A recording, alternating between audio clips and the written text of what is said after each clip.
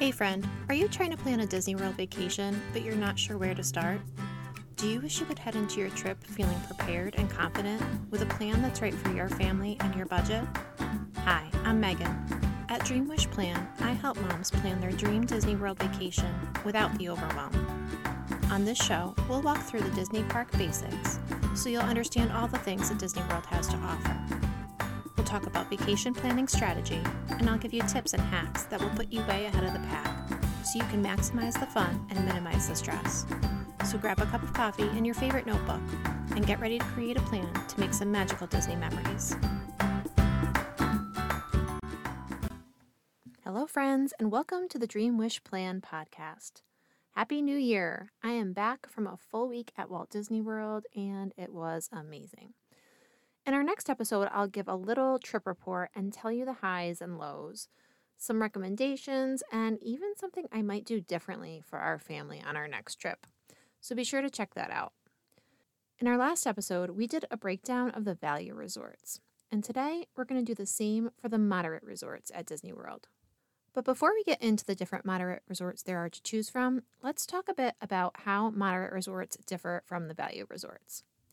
Moderate resorts might be my favorite tier because they're middle of the road. They offer a little bit more in terms of amenities than the value resorts, but they're not as expensive and luxurious as a deluxe resort.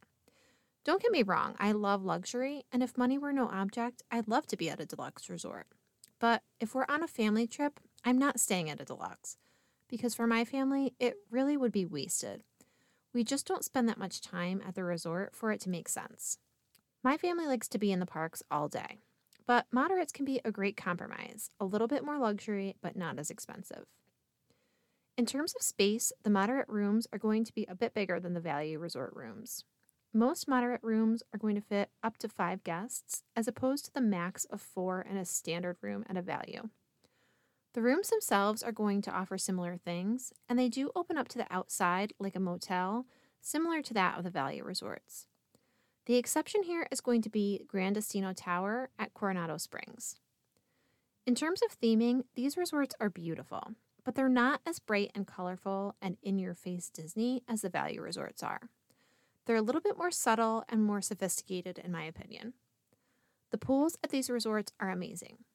The themed pools have water slides, and the resorts offer quieter pools as well. In terms of activities and recreation, the moderates have similar options to a value.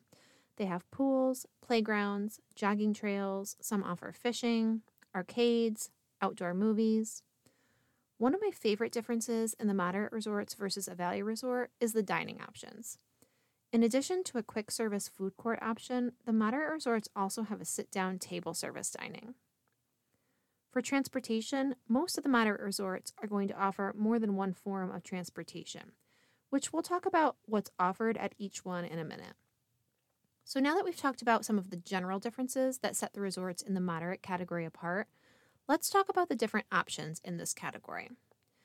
The options are going to be Caribbean Beach Resort, Coronado Springs Resort, Port Orleans French Quarter, Port Orleans Riverside, and the cabins at Fort Wilderness are technically in the moderate category, but they're really very different than the other options in this category. First up, let's talk about Caribbean Beach Resort. It has bright colors and pirate-themed rooms with a general Caribbean vibe. One of the highlights of this resort, in my opinion, is that it has Skyliner access.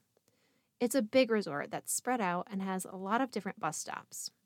Some of the rooms, in terms of decor, are kind of meh. There are 6 villages you could be located in: Aruba, Jamaica, Barbados, Martinique, Trinidad North, and Trinidad South. This resort also has 6 pools. Some are quiet and some are themed. There's one with a pirate ship that's very cool. For dining, they have some good options. My favorite is their table service, Sebastian's Bistro. Overall, this is a beautiful resort, and again, is pretty popular due to the Skyliner access. Next up is Coronado Springs, which has a Spanish, Mexican, Southwest theme. This is a great moderate resort. It has an upscale feel, and it's a resort where a lot of conferences are held.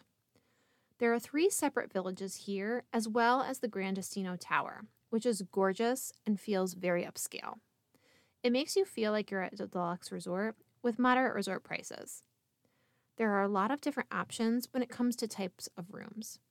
They have suites and tower suites, so it's not just a standard room with an option to have a different type of view like most of the other moderates. One drawback to Coronado Springs is the only transportation available is bus transportation to the theme parks. There are a lot of pros here, though, to balance that out.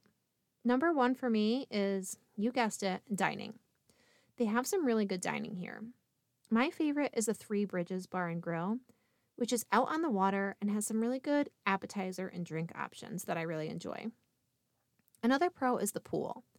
The Lost City of Cibola pool has a Mayan pyramid, which is very cool. They also have the largest hot tub and other more quiet pools as well.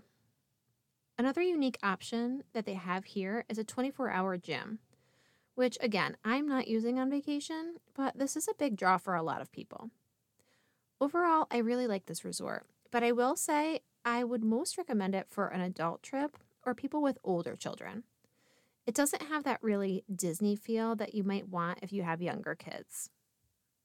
All right, let's talk about Port Orleans. Port Orleans has two resorts: Port Orleans Resort French Quarter and Port Orleans Resort Riverside.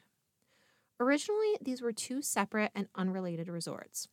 Port Orleans Resort French Quarter was Disney's Port Orleans Resort, and Riverside was originally Disney's Dixie Landings Resort. In 2001, Dixie Landings was changed to Port Orleans Riverside. I'm old enough to have actually stayed there back when it was still called Dixie Landings. Port Orleans French Quarter has a New Orleans Mardi Gras vibe. This is another one of my favorites for a couple reasons. I know I have a lot of favorites. This resort is smaller and has a more laid-back feel to it, which can be really nice to come back to when you're on sensory overload from your time in the parks. It also has really great theming. And most of all, beignets. Scat Cat Club at Port Orleans French Quarter is the only place at Walt Disney World where you can get them. And they're worth the trip, in my opinion, even if you're not staying here. This resort has other amenities you would expect from a moderate resort. And it also has another perk. There's a riverboat ferry that will take you to Disney Springs. There is no table service dining at French Quarter, but you can take a quick walk over to our next resort, Port Orleans Resort Riverside, which is themed to the Louisiana Bayou. The scenery here is particularly beautiful. This resort also has access to the boat to Disney Springs, and the rooms sleep up to 5. This resort is larger than French Quarter, and it's divided up into 4 areas: Sassagoula Steamboat Company, Old Man Island, Alligator Bayou, and Magnolia Bend. Alligator Bayou and Magnolia Bend are both pretty big areas. The Sassagoula Steamboat Company is the main building where you find the lobby, the main bus area, and dining and shopping. Old Man Island is where you'll find the fishing hole, the pool, and the playground. Alligator Bayou and Magnolia Bend are the hotel buildings. There are standard rooms and there are royal rooms, which are themed to Disney prince and princesses, mainly Tiana, but others as well. There's a food court as well as Boatwright's Dining Hall, which is their table service dining. One drawback to both Port Orleans locations is that you only have bus transportation to the theme parks. So if you don't have a car, your options are bus or a rideshare. At French Quarter, because it's so small, you only have one bus stop, whereas Riverside has multiple. So that's a rundown of the moderate resorts. And I will talk a little bit about the cabins at Fort Wilderness since they're technically in the moderate category. These cabins are going to offer the most space, and they tend to be the most expensive in the moderate category. Fort Wilderness has a few options. There are regular tent campsites, RV sites, and the cabins. It's a big spread out area with internal bus transportation and an entirely different vibe than the rest of Walt Disney World. Transportation to the parks can be a bit more time-consuming, and it can be one of the drawbacks of staying here. The cabins themselves have a bedroom, bathroom, and living room kitchen area. The kitchens have a full refrigerator, an electric stove, microwave, dishes, and pots and pans. There's a lot more space than a regular room would have, and it's separate, so you're not dealing with paper-thin walls. They're nicely decorated and comfortable, so it's not like a dirt floor, rustic type of cabin. These are definitely a good choice if you want to be a bit more secluded and have some more space, and don't mind that the transportation is going to be a bit more cumbersome. In terms of dining at Fort Wilderness, they have 3 quick service restaurants and Trails End, which is a table service option. It's also the home of the famous Hoop-de-Doo musical review. There are also a lot of activities at Fort Wilderness. They have a campfire sing-along with Chip and Dale. You can go biking, kayaking, rent canoes, go on a Segway tour, go on a horseback trail ride, which of course most of these are an extra charge. But if you're looking for some non-Disney type activities during your trip, this could be a great choice. Okay, so that's your roundup of the Disney moderate resorts. They all have their pros and cons, so it's really about identifying what's most important to you and your group. Is it transportation and location? Is it food options? Is it theming?